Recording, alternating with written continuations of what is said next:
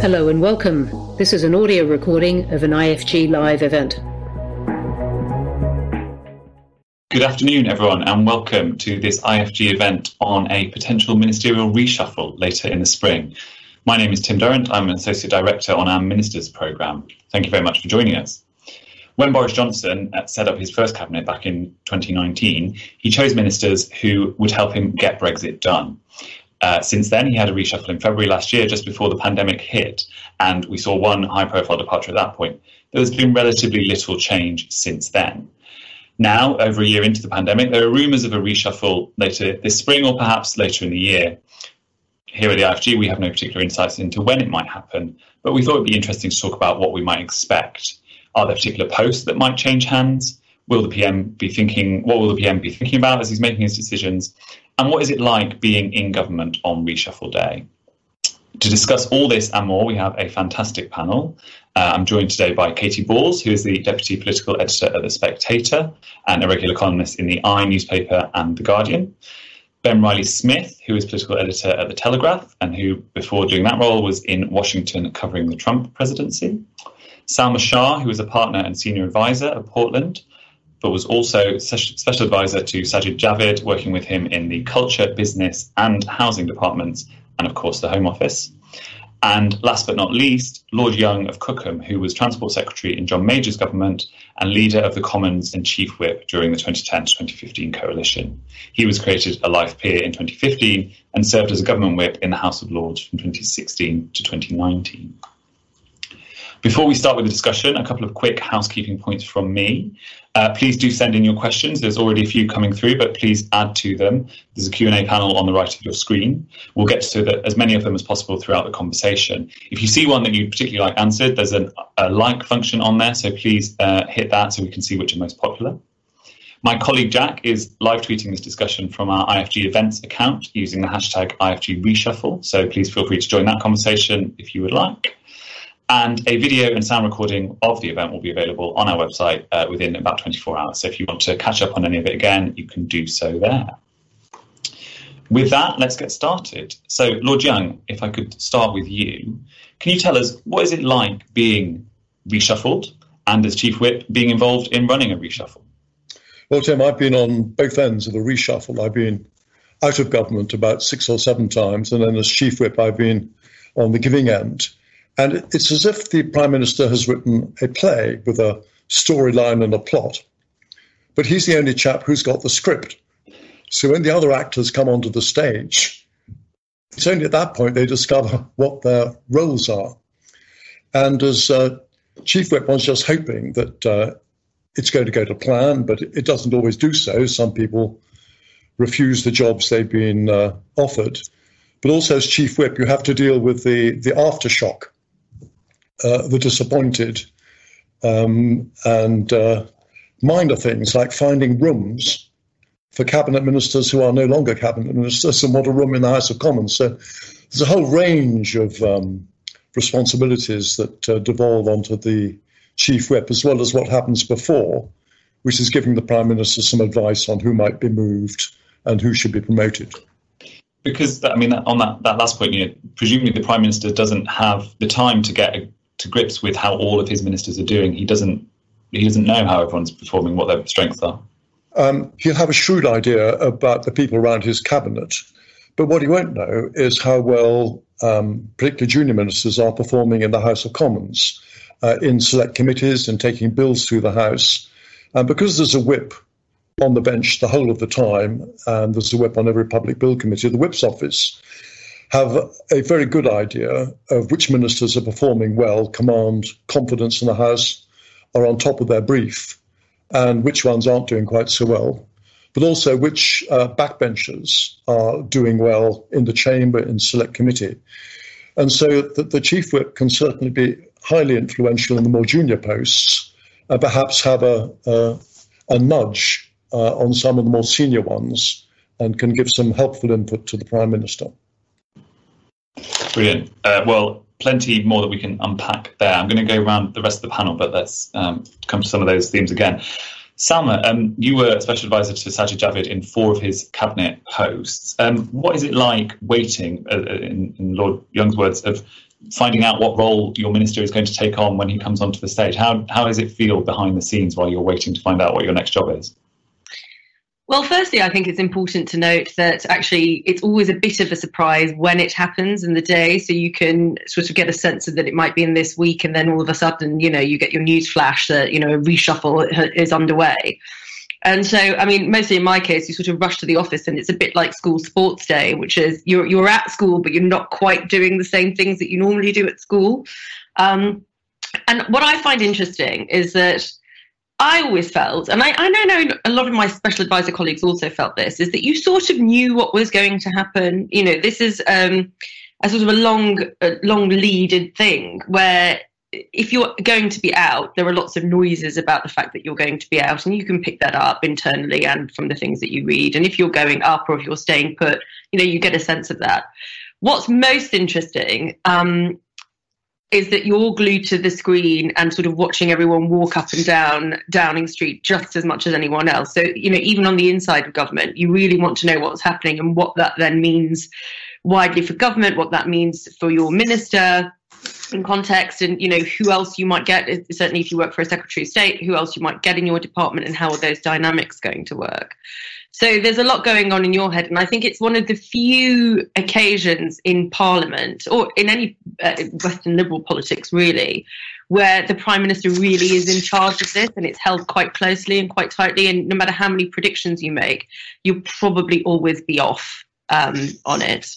Yeah, that makes sense, and is a good segue into my next question. So, Katie, the last reshuffle, the big one we had in February last year, there was a prediction, or something happened that nobody would have predicted, perhaps, which was Sajid Javid resigning as Chancellor. What do you think Boris Johnson will have taken away from the last reshuffle? Will there be things that he learned then that he will affect how he approaches the next one? I think he will have learnt that things can move quickly. I mean, we also know that last reshuffle, he had almost different personnel around him in number 10. It was very much a vote leave reshuffle. You had Dominic Cummings, you had Lee Kane, and then Director of Communications. So I think that the next reshuffle, whether that is spring, summer, some even think perhaps next year, because they're so bruising, I think the Prime Minister is hugely keen to, keep causing problems in that sense. I think we'll have a different tone to it. But I think on that day, I remember the day before, you had Paul Harrison, who worked under Theresa May, writing a comment piece, I think, for The Guardian, warning that, even the best planned reshuffles can change very quickly. And I got to run like, so you won't be able to move one person now, and, things would go a little bit wrong. And then the next day, you obviously have your sackings in the morning, and you have a situation where you have your sackings in the morning, then you have the figures go in. And I remember when the Chancellor went in, there was just this long wait. And everyone started thinking, well, shouldn't he be out by now? Shouldn't he be out? Few messages, and it's like, oh no, something's taking a while. Obviously, it wasn't really a promotion because he was the Chancellor. And then before you know, as you go down, there's clearly a problem there with Sajid Javid. And I think that from that point on, I think it got to like around an hour, and you realise something really has gone quite wrong. And then from in the room, because clearly it's a very small audience within that room, you start to hear a few whispers from it. And there had been reports in advance about how Sajid Javid's aides could be a problem from the number 10 perspective. And you begin to see it together. And then obviously you hear the news that he has left government. But very quickly, Rishi Sunak comes in as the Chancellor. So I think it showed you how quickly, obviously, you can respond to these things. I think ultimately number 10 will have known there was a bit of a risk in what the offer they presented to their Chancellor, in the sense of get rid of your entire team, perhaps bar one person. But I also think that probably perhaps the underappreciated element of this was you had a situation where, because the Chancellor had moved, it messed up the entire reshuffle. So after that, nothing was in place. And actually, to this day, we can say many reasons the Tory party has been quite unhappy in recent months, obviously improved by the vaccination programme. But I think one of the underappreciated ones is that reshuffle, because everything moved a bit.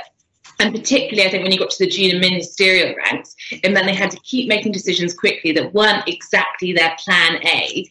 And I think it did add to this sense of ill because you had people being moved into positions without properly thinking about it, because you were almost caught on the hop because of that one move. So I think it was a lesson in how quickly things can change. And actually, the ramifications are much more wide than simply the great offices of state when that happens. Absolutely, and that point on party management is really important, and hopefully we can unpack that a little bit more later. But a reshuffle isn't just about building a good team for government, is it? It's about building support in the parliamentary party, bringing in the new generations of MPs, and thinking through how the PM builds his alliances there. So, be an interesting question for him, I think, coming up. So let's turn to an expected reshuffle. As Katie says, maybe it may be soon, it may not be. But Ben, are there particular posts that people should be watching, or indeed particular individuals that are sort of being talked about? Well, that's the big question everybody always wants to know, and of course, even the ministers themselves don't know this, and I imagine the Prime Minister might not even know until the very moment he announces it. I suppose the first question is when something might happen, and putting in a few calls before this event, I was trying to get a sense of whether we think one is imminent or not. I may be entirely wrong, but it doesn't sound like one is expected within weeks. Clearly, you've got the May 6th local elections, and you'd be surprised if anything changes before then, because we're in this active campaigning mode. And then looking forward, we've got the G7 gathering at the beginning of June, so that's another big moment. So do you want to have big changes before then? I think the wider, and you can see the argument for why they would want to have a reshuffle at some point, because when you're elected, you have this big manifesto of change you want to bring to government. And then for the last year plus, they have been unable to do almost any of that, and have been focused solely on tackling the pandemic for the most part.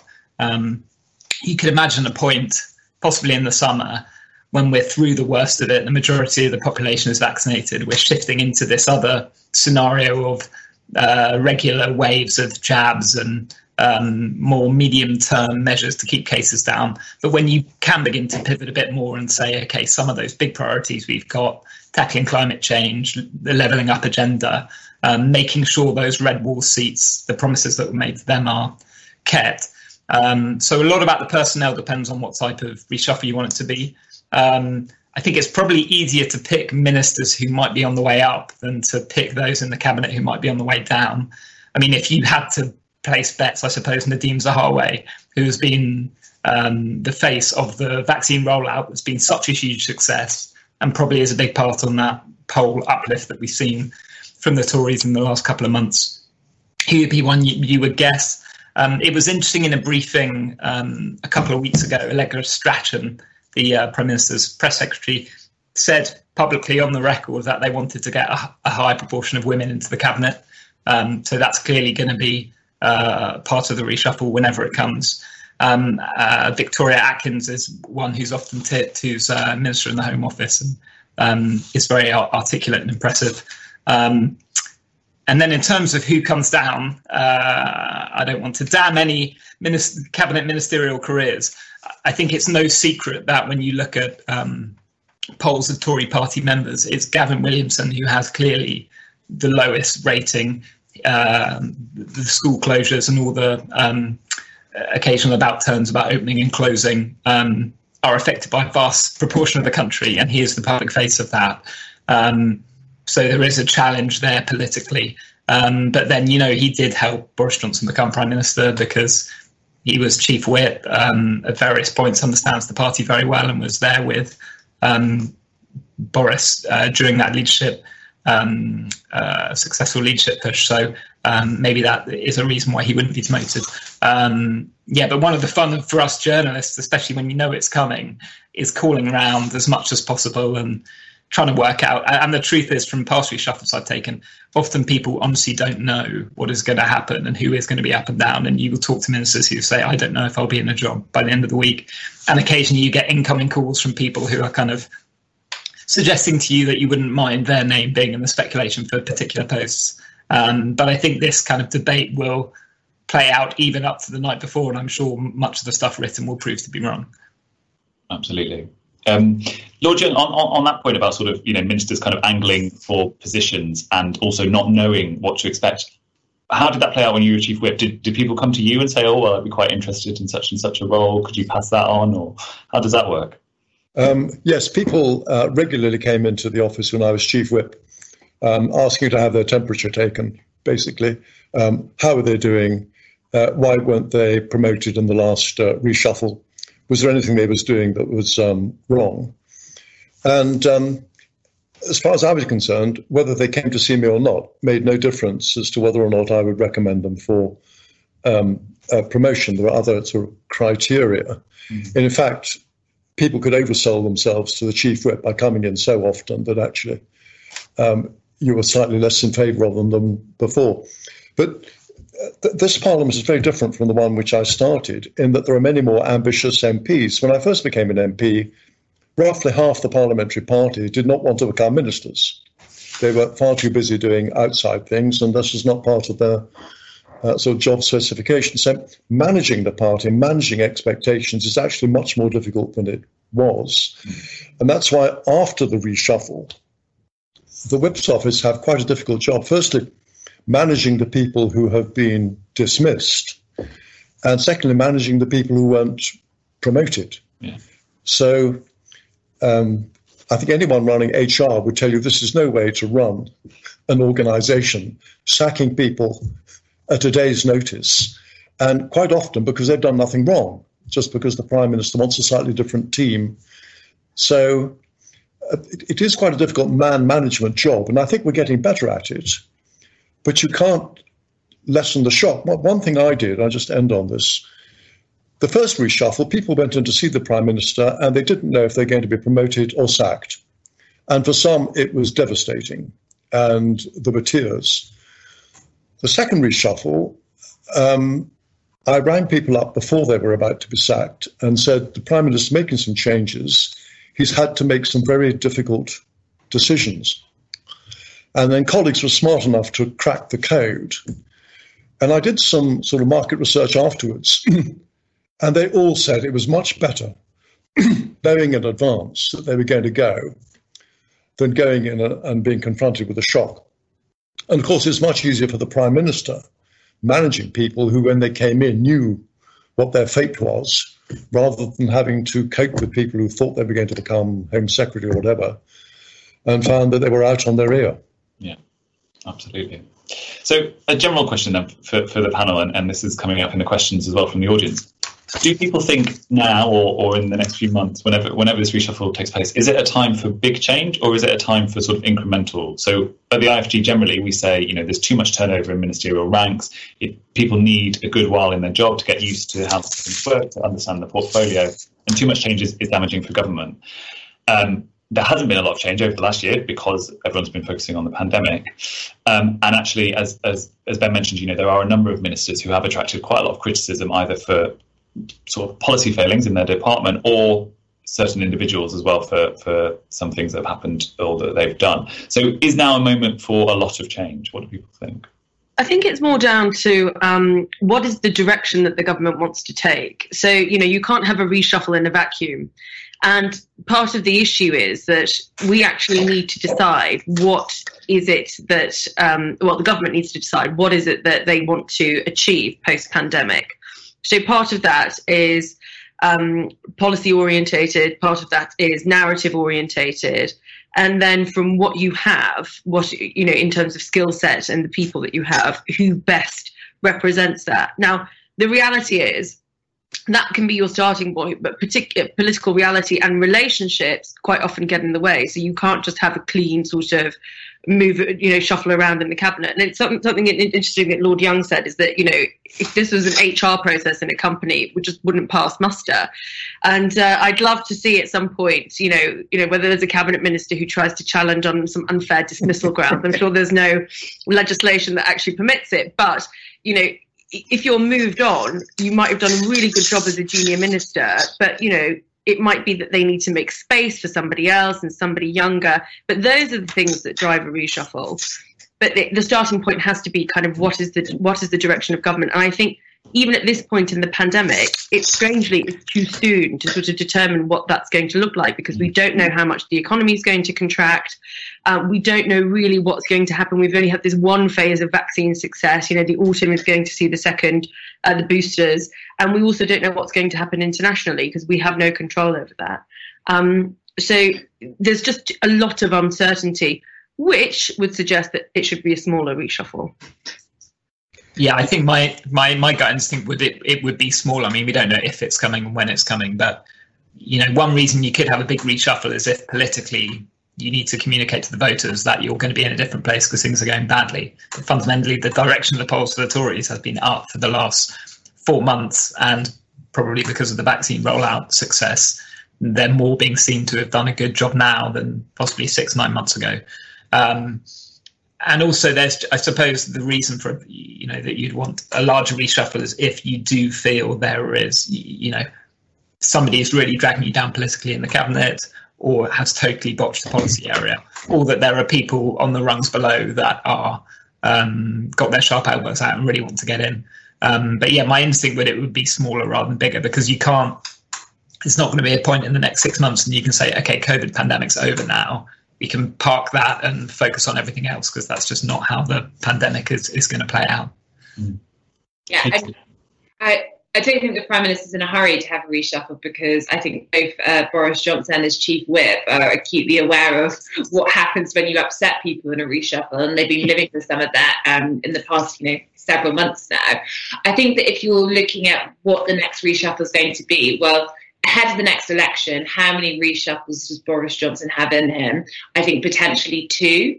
I think the general sense is if you were to do one in the spring or summer, that's almost a reform reshuffle. A problem that lots of Secretary of States report is if you have this idea of a reshuffle hanging above your head, it's much harder to affect change in your department. They will complain that civil servants are often perhaps less committed to everything that the Secretary of State says if perhaps you're on the bottom of the Con Home poll and everyone thinks you're going to be moved at the first opportunity anyway. So I think they're probably, whether or not Boris Johnson plans to have one soon, I think there is an argument at some point, either what Boris Johnson did at one cabinet saying, oh, well, I think it was Therese Coffey who asked him and just said to him straight, I keep reading you're going to have this reshuffle. Is that true, Prime Minister? And he said, no, you're wonderful. You're all staying put. So I think either saying there's not going to be a reshuffle, or actually having this and getting the people in for the reform you want to do in this kind of middle of the term. And then I think there's always space for that reshuffle, which is more your facelift ahead of the new election, ahead of the next election, where you would want to promote your younger talent to show this is a fresh government, even though you're going for a 5th term. And therefore, you almost want a reshuffle before that one, not just a reform, but to make sure the people you want to promote are moving into the positions where they will be able to be in that pre-election reshuffle. So I think those are the things they are going to have to bear in mind, even if it is going to cause them a few problems to go through the motions. Could I just add a footnote to what the rest of the panel have said? When Boris Johnson formed his first administration, by and large, he got rid of the Remainers. And I think the next reshuffle is a real opportunity to bring the party together and bring back some of the very able ministers who left government a few months ago, but who now could add value. I think the second thing he shouldn't do is move people too quickly. We've had 10 housing ministers since 2010. We've had 7 Lord Chancellors. We've had 7 at the DWP. We've only had 3 health secretaries. So I think we need to, as has already been said, to give some ministers an opportunity to get on top of their portfolios. From a scheming chief whip's point of view, it's quite helpful for the parliamentary party to think there is about to be a reshuffle, because then people are tremendously supportive. They vote with the government. They wouldn't dream of upsetting the Prime Minister. So the threat of a reshuffle, although very destabilising, as Katie has just said, is actually, in terms of party management, quite a good weapon. That's really, really helpful. So on that point about turnover, there's a few comments. So Alistair Burt in the Q&A has made the point that actually some ministers do benefit from having numerous jobs because they pick up different skill sets there. So there is a sort of a benefit to moving people just as much as there is a benefit to keeping people in place. But on this party management point, I think this is really interesting because we have seen, you think government has an 80-seat majority. The opposition are, struggling to make headway. Ben said, the polls are all in the government's favour at the moment. At the same time, the Prime Minister has had problems with his backbenchers. There have been U-turns forced because of Conservative backbench pressure rather than because of the opposition. And, and over things like free school meals and Huawei and just general sort of discontent as well about the scope of the COVID regulations and the speed of the sort of reopening. Is that going to go away? Is he going to be able to manage that side of things? And is the only sort of carrot and stick he has the threat of a reshuffle, or are there other ways to approach it?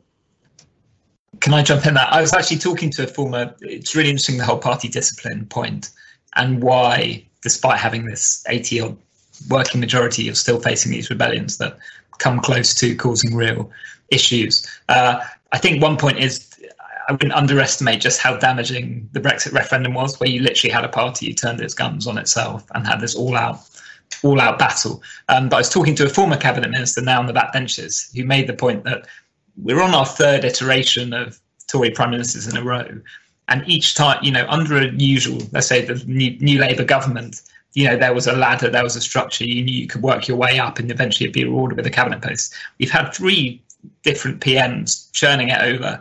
So you have a huge number of people who got to the cabinet, then got booted out, and now in the backbenches and thinking, well, what on earth do I do?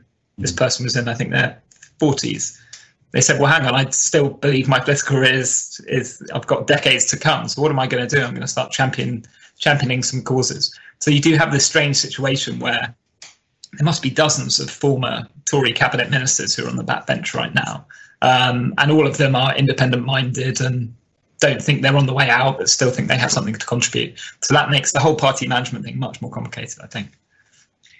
I think there's another element to party management that is difficult, and it goes back to your point, Ben, about the churn over, 3 election campaigns and 3 prime ministers, and that is that you don't have any older, wiser, cooler heads in sort of the middle rank of the parliamentary party. You have all these, as Keith Simpson might have called them, thrusting young Turks ready to sort of go up and make their case and go and try and have a quiet chat in the chief whip's ear. And what that means is that there is no sort of sense of procedure and protocol anymore. So, whereas you would expect, okay, the first rung of the ladder is going into the whip's office, and then maybe a junior ministerial post, or PPS, junior ministerial post, and then perhaps going into a department. So you get to see, as, Alistair said earlier, picking up different skill sets. So, what happens in Parliament, what happens in a department before you get up and actually are given a chunky brief to deal with. And a lot of that has gone out of the water because people also, in part because they have their own platform and they don't need to rely on the party as much anymore. They can just tweet stuff and get lots of sort of encouragement, think that they can leapfrog slightly. And, it might be slightly indelicate of me to say this, but I do recall, there was a lot of animosity towards Sajid's appointment, his initial appointment to the cabinet way back in 2014, where he was appointed culture secretary.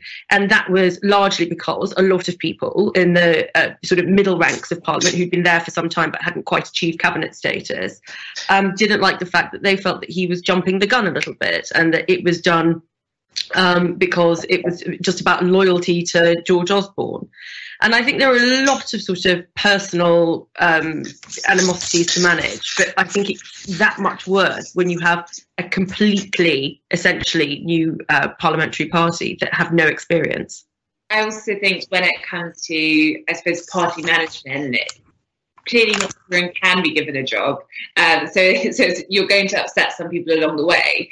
But I think one thing I think David Cameron was quite good at was actually, it might not be a junior ministerial role, might not even be a glorified bag carrier in terms of a PBS, but there are lots of projects you can give people. There are lots of reviews. And I think that's something this government has been quite slow to get to grips with. I think there are more ways to make people feel involved than they necessarily take part in. But I do think on party management, one of the problems that the government is going to have is that you mentioned earlier the fact that we have a Prime Minister's spokesperson talking about promoting women. Now, that obviously gets very good headlines. Everyone's, yes, we should promote women. But a lot of male MPs feel that the last reshuffle was all about promoting women. Now, wrongly or fairly, that is their general sense. And I think that ultimately that does create a problem because there are so many, I think, if you think about those intakes, really think it's their time. You think that they were promised something the last time round, but they were told not this reshuffle because we're focusing on, these various kind of themes for our government. But next time around, that when they hear things about how it's going to be, a feminist reshuffle, I do think it makes them quite worried about their own career. And I'm not sure how you get around that. Yeah. And are there, there are lots of interest groups that the Prime Minister has to balance, right? So Lord Young has talked about bringing back Remainers or the sort of soft Leave wing of the party. There are, as you say, increasing the proportion of women, regional representation, bringing in MPs from across the country. Is it possible to balance all of those competing interests? Not necessarily all competing, but those different interests. No, that's why we quite frankly. Yeah, I think you can't please everybody all the time. I guess the two, going back to that rebellion point, the two people who are endlessly causing a bit of a fuss are the CRG, so the COVID recovery group, who think lockdown's been too tight and reopening's been too slow. So possibly you could try and bring some of those people back into government and heal that wound once we get to a more stable position in the pandemic. Then I suppose the other one is the Red Wall Tories. There is this difficult challenge that the PM has across this premiership, which is to deliver on what those MPs are pushing for, which is largely increased spending with the recovery and somehow broadly balancing the books. But those are the other people who do often criticise the PM, and come the point of the next election is going to be a kind of, that's judgment day as to whether they have lived up to their promises and expectations. So that's the other area they could try and pull some people into government. I agree with Ben. I think he could bring back Mark Harper, who was a very, very competent minister. He could bring back Damien Hines, who was a very good education secretary, the whole range of people that would actually strengthen the government as well as bring the party together. Brilliant. Well, and that tallies again with another comment Alistair Burt has made, which is bringing back people is very important. It gives hope to those previously sacked, which is a useful measure of control. Well, on that, I think I've been sacked more often than anybody else. And I think I've joined the government 5 times. And when you're getting rid of people, it is much easier if at the same time the Prime Minister has brought back people from the backbenches, because that indicates that there is a possibility of life after death. And so my strong advice would be, at the next reshuffle, do bring back some of the able people on the backbenches who were in the government but have left, because it just makes party management that much easier if those who are sacked know that actually they may be able to come back later. Yeah. Tim, can I just sort of slightly take your role on and slightly challenge Lord Young? Well, more of a question, really. How much, in terms of a processed way of doing things, does the Prime Minister's own personality impact the reshuffle? So, as you can guide and advise, but it is very dependent, is it not, on the personality of the Prime Minister that you're dealing with? Well, in my case, it wasn't just the Prime Minister, it was the Prime Minister and George Osborne. And I think with Tony Blair, it wasn't Tony Blair, it was Tony Blair and Gordon Brown. And in those 2 cases, you had very strong chancellors who had their own supporters and who were very anxious that in any reshuffle, the Brownites, as it were, or the Osborne Knights, should get a square deal. And so when I was Chief Whip, there was that additional aspect in answer to what Sam has just said. It wasn't just the personality of the Prime Minister; it was the personality of the Chancellor. Now, I don't think that's the same now, but the personality of the Prime Minister can make the process slightly easier, the way he handles it. But I'm not sure that it makes that much difference to the actual choice, the personality. What he wants to do is to strengthen his government and bring in the right people and manage it in as humane a way as possible. Have you ever been involved in a reshuffle where a minister said, no, I'm not going to move?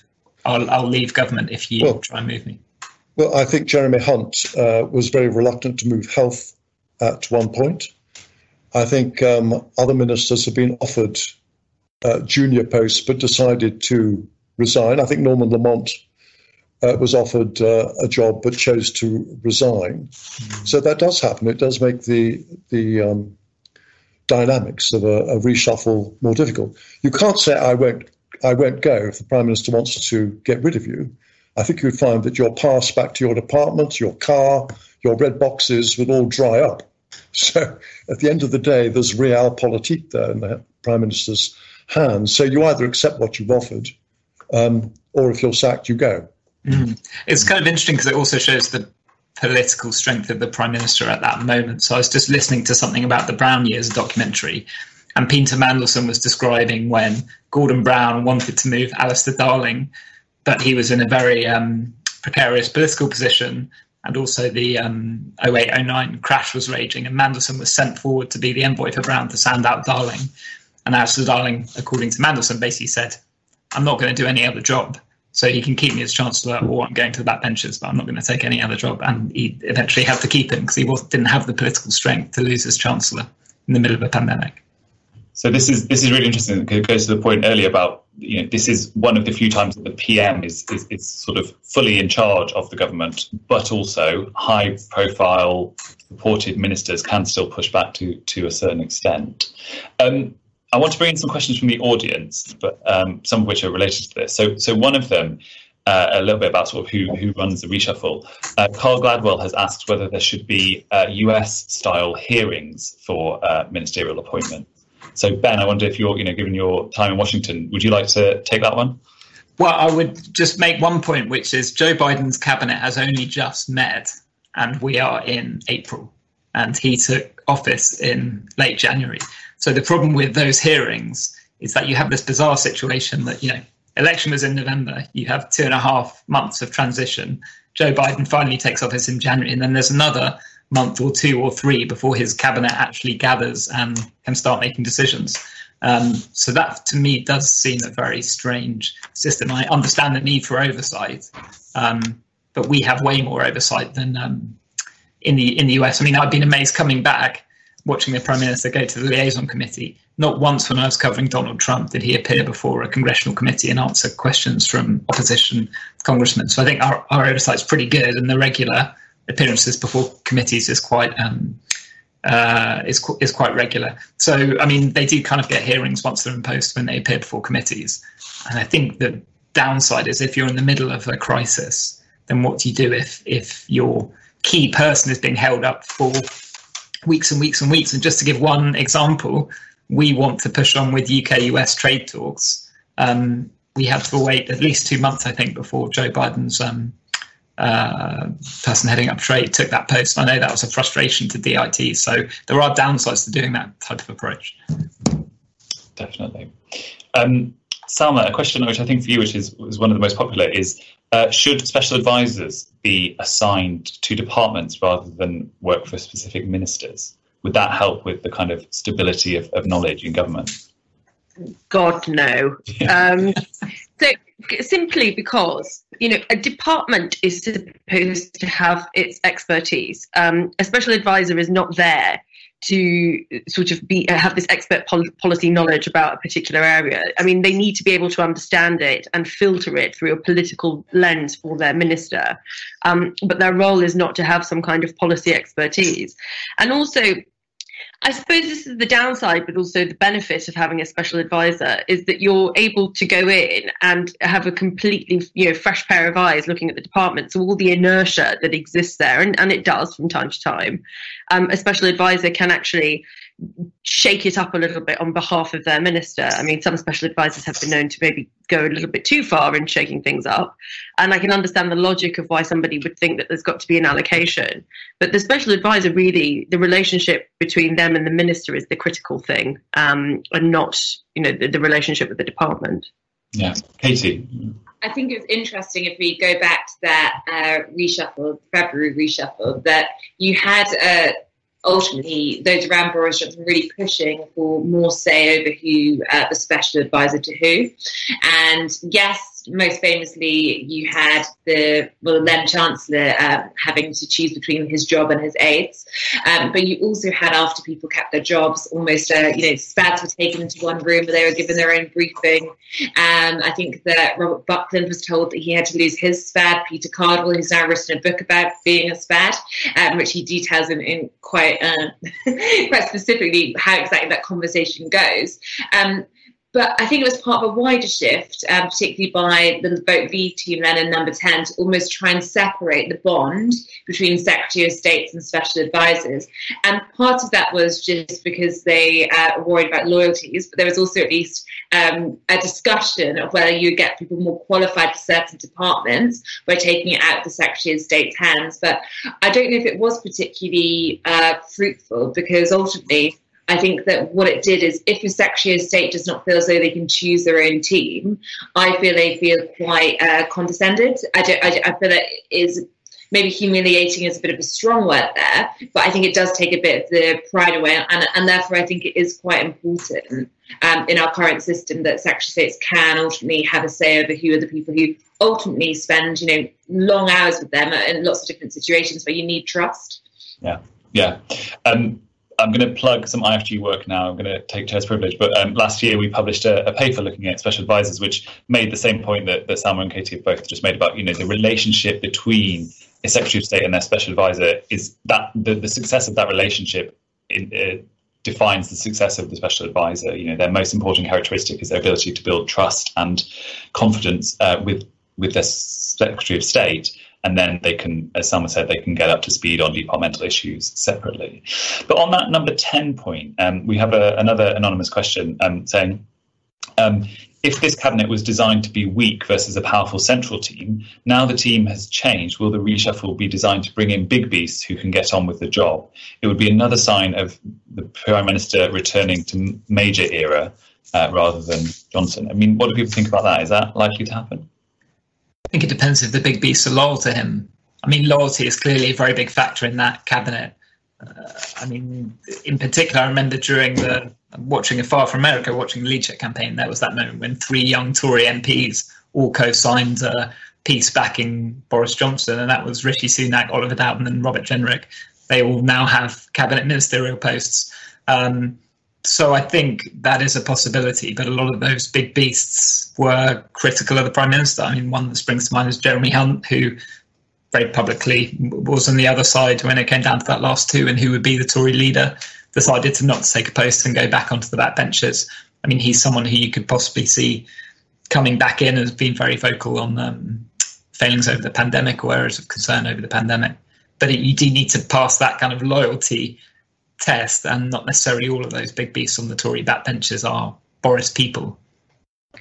Can I, to a certain extent though, Ben, I think the issue is that no Prime Minister ever really has to like all of their cabinet. So, the loyalty thing is kind of, I think it is unique to this Prime Minister.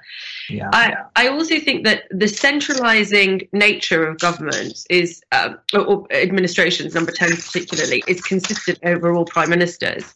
I mean, in fact, the worst centralisation that I recall was actually under Theresa May, where there was absolute stasis because, the chief staff would not give enough room to allow the cabinet minister access to the Prime Minister in decision making. So there is always this natural tendency to want to centralise and want to have a lot of power. Yeah. I think you have to be really confident in yourself and your team and your structure to allow a lot of big beasts. Big beasts, I mean, define that as well, but allow them back into cabinet. Do you think Sajid Javid would be open to coming back? Oh, I'm certain of that. Yeah, absolutely. I don't know as what though. I don't know. If I was betting, I would say that's probably worth a flutter as well, him returning. And I think when you get into that too, I mean, you have Sajid Javid, you have Jeremy Hunt. I think the reason why people much more widely expect Sajid Javid to be the one who returns, perhaps both, but ultimately I think smart money's on Sajid for now, is the fact that he is seen to be more loyal from the backbenchers in the way he has handled himself. Now, he clearly had a grievance with Dominic Cummings, but a calculation that Sajid Javid made was that Boris Johnson would be here longer than Dominic Cummings, and that has paid off. So you can start to see a route back. And I think it's also one of those statement returns where it looks as though you are widening the party. Yes, it was somebody who campaigned for Remain but did support Brexit, but it does suggest you're putting a period behind you. But I think when it comes to big beasts, I mean, Boris Johnson likes to be the biggest beast, and I think that's always going to impact who you bring in and where. I mean, we often hear how much Boris Johnson values his Chancellor, but yet you can't help perhaps get the feeling that sometimes I do wonder whether Rishi Sunak's popularity ratings are just so high. And I think I don't think the Prime Minister wants a position where there's too many people, outperforming him. But at the moment, I think it's Liz Truss who is most consistently outperforming him in the polls, at least. I think the Prime Minister can take two tricks at the same time. I think we are over-centralised. I think far too much is now hoovered up into number 10, and I don't think that's the best way to run the government.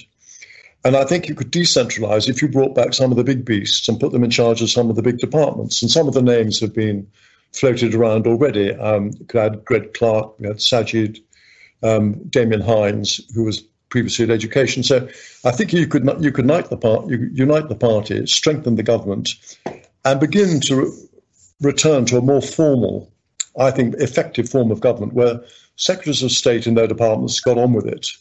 And number 10 weren't constantly interfering and giving guidance and slowing things down. So I think he could take two tricks at the same time. Brilliant. Can I throw in one other thing to watch for, which is just thinking off the top of my head. In terms of movements, I think there's a big question about whether you give Michael Gove a department rather than Cabinet Office.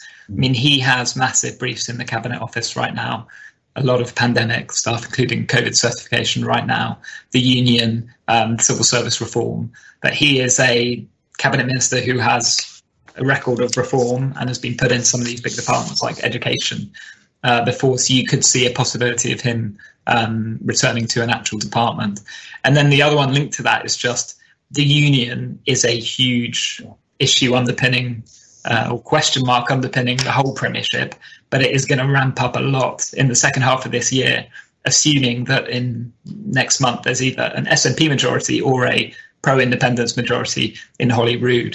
So all the questions that fall out from that, I mean, clearly the position is no, not is the right time. Now is not the right time to grant a referendum. That's Westminster's position. But how that morphs depending on the result. And also, do you consider giving even more emphasis to the union? So Andrew Dunlop wrote a report for the PM that came out recently that suggested a cabinet minister for the union that is carved out like one of these great offices of state. I mean, I don't think that's about to be adopted, but that's another question mark. Yeah. Ben, can I just make a point to Michael Gove? This is where I do think that personality and relationships in a reshuffle become really, really critical, because obviously there's these two people who have been in each other's orbit for the better part of the last 30 years and have obviously got some history. I don't think there's any point in going back through that. And, what does that actually mean in terms of Michael's ability versus Boris's sort of feeling around him and what he wants to risk, the job that he wants to risk him taking. So I think that's always an added complication to whatever happens in reshuffles as well. Yeah, I suppose that is a point, going back to the big beast conversation, there's an example of someone where there is a bit of fractured personal history there, but he's giving Michael Gove huge policy areas and he's at the heart of government. So he's been willing to forego previous issues to bring him to the heart of government, so you could see him doing it with other people. And also you're in the middle of a premiership with a massive majority, so there's not too much political risk there. Surely one of the points is what Boris wants to do is to be re-elected. And is he more likely to be re-elected if he brings the party together, brings back competent people or not? And I think if you look at it in that perspective, there's a lot to be said for him being magnanimous, healing old wounds and bringing back competent people who may in the past have disagreed with him. Katie, any thoughts on this? I was just going to say on the Michael Gove point, that another element when you're trying to work out what's going to happen to Michael Gove is Sam was talking about his personal relationships, which clearly a factor. I mean, does Boris Johnson trust Michael Gove? Lots of people say he never will fully trust him, which clearly does depending how much power you give someone. But at the same time, we have all these staff personnel changes in number 10. You look at Henry Newman, Simone Finn, Meg Powell-Chandler, really senior people in 10 Downing Street now, since almost this number 10 staff reshuffle, we can call it. And those are all original Govites. So does that increase his standing when it comes to whether he wants to stay or getting a great office of state? Or actually are these people now, Borisites, and that's past? I think no one's completely sure yet when it comes to that power balance, what it exactly means to Michael Gove. On paper, this should be quite a good thing that all your staff are on, but you could say that it will left you for sunnier climes. And I think that's one thing that makes it quite hard to tell. I do think on Ben's point that given Michael Gove's leading the union policy in his many, some people call tentacles, cabinet office approach, there is an argument whether to make this recommendation of a expanded union office of state, or even perhaps just Scotland secretary. I said this to someone the other day, and they slightly laughed and said, "Oh, you couldn't do that to Michael," suggesting it would be a demotion. But I think if Michael Gove really does think Scotland staying in the UK is the most important thing in this government, which we often hear, surely that would be something he would consider if it is looking the way it is with an SNP on course to get a fairly comfortable majority. Yeah. Okay, we have about 10 minutes left, and we've talked about the big themes, party unity, the union, the trust between Johnson and Gove. I would like to gossip a little bit for the last 10 minutes, and I would like to ask the panel stories of reshuffles that have gone wrong, or things that weren't meant to happen, where things have gone slightly awry. Are there any good sort of anecdotes that people have got from their time in and around Westminster? Well, Tim, can I please share with a wider audience an experience? In 1979, Margaret Thatcher won the general election, and I was a fairly newly elected member of Parliament. The day after the election, number 10 rang my home, summoning me to number 10 for when the cabinet was being appointed. And I discovered 5 minutes later when they rang again, they weren't after Sir George Young, as I then was. They were after the Honourable George Younger, who turned out to be a much better Secretary of State for Scotland than I could ever have been. So that was one thing when the fabulous number 10 switchboard got things ever so slightly wrong. I remember, I think, from back in the days when you were allowed to drink socially, there was a game, some unnamed, it was not me, I think figures play, where they would call people on a withheld number on the day of a reshuffle. So you would have MPs sat outside the bar, I remember hearing this story, and called a few, and they pretended to ultimately be the number 10 switchboard. I think this is a joke that has been played several times in the course of history, and you just see how far you can get, and ultimately sometimes it can be quite far. People disappear from the stranger's bar terrace and go to the office waiting for a call that is never actually going to come. So a cruel game, and not one I've taken part in. You claim? Yeah. The Frank Corner. I remember hearing, and Ed Vaizey used to tell this story, that he was, in the coalition years, he was called up to go and become a junior minister at the business department. So off he sort of trundled to the department, only to find that they were expecting Ed Davey, and it was him that was actually supposed to have been given the promotion, not Ed Vaizey, which I always find quite amusing, because it's always about the name thing. Yeah. And I do recall there was always a... Do you remember the Jim O'Neill who sort of did the BRIC countries? Mm-hmm. There was an advisor in the Treasury that was also called Jim O'Neill, who was made Northern Powerhouse Minister. The advisor called Jim O'Neill was called as opposed to the guy who was going to become the minister, which I thought was quite funny. But also, how do they mix these numbers up? I think somebody needs to have a word at Downing Street switchboard about accuracy. Well, one of the fun ones of being a journalist is endlessly trying to bust the reshuffles. And the days before, when it's pretty clear one is on, you're desperately trying to work out who's going to get the sack and who isn't. And one of the tricks of the trade, I hope we're not giving the game away, but we sent a junior, I won't name who it was, member of our team to physically watch the door of the Prime Minister's office in the Commons to see who went in and went out. And this must have been pre-2015. And quite late on the night before the reshuffle, we saw that Michael Gove, who was Education Secretary at the time, go in, have a long conversation with David Cameron and come out. And sadly, as we scrambled to stand up the story that Michael Gove might be about to be sacked, we failed to do so and thought, well, he's such a big beast, that's probably not going to happen. And the next day he was indeed sacked, and that was the main story. So it's one of the many scoops that we've missed in our time. But simple things like that, just literally placing someone near the door of the PM's office, can actually get you those stories. And I guess this comes back to the point, doesn't it, that, you know, it's impossible to predict these things. So it's a bit of a mug's game. Yeah, but Tim, what's more interesting is not just kind of like what's happened before, but the Westminster Village is always sort of brimming with gossip. And I think it's always when you pick things up and you sort of pass them on as if they're true, especially about reshuffles. You see, I hear that George Young might be returning to frontbench politics from the Lords. And I think Ben and Katie should definitely report on that. Well, if you find the second person, then we've double-sourced it. I think one point that we haven't really made during this session is the importance of trying to build a team in a department. Mm-hmm. You appoint all these people, but actually the department's only going to work if they get on with each other. And I think that's one of the factors that ought to be taken into account in the next reshuffle.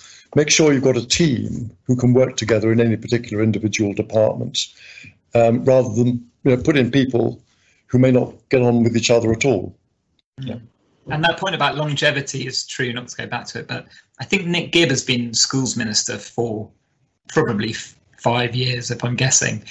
And it's amazing often, actually, when you call ministers about something you've heard in one of their policy brief areas and they generally don't know about it, and you kind of realise, you've only been in the job a couple of months and probably the civil service actually know what's happening.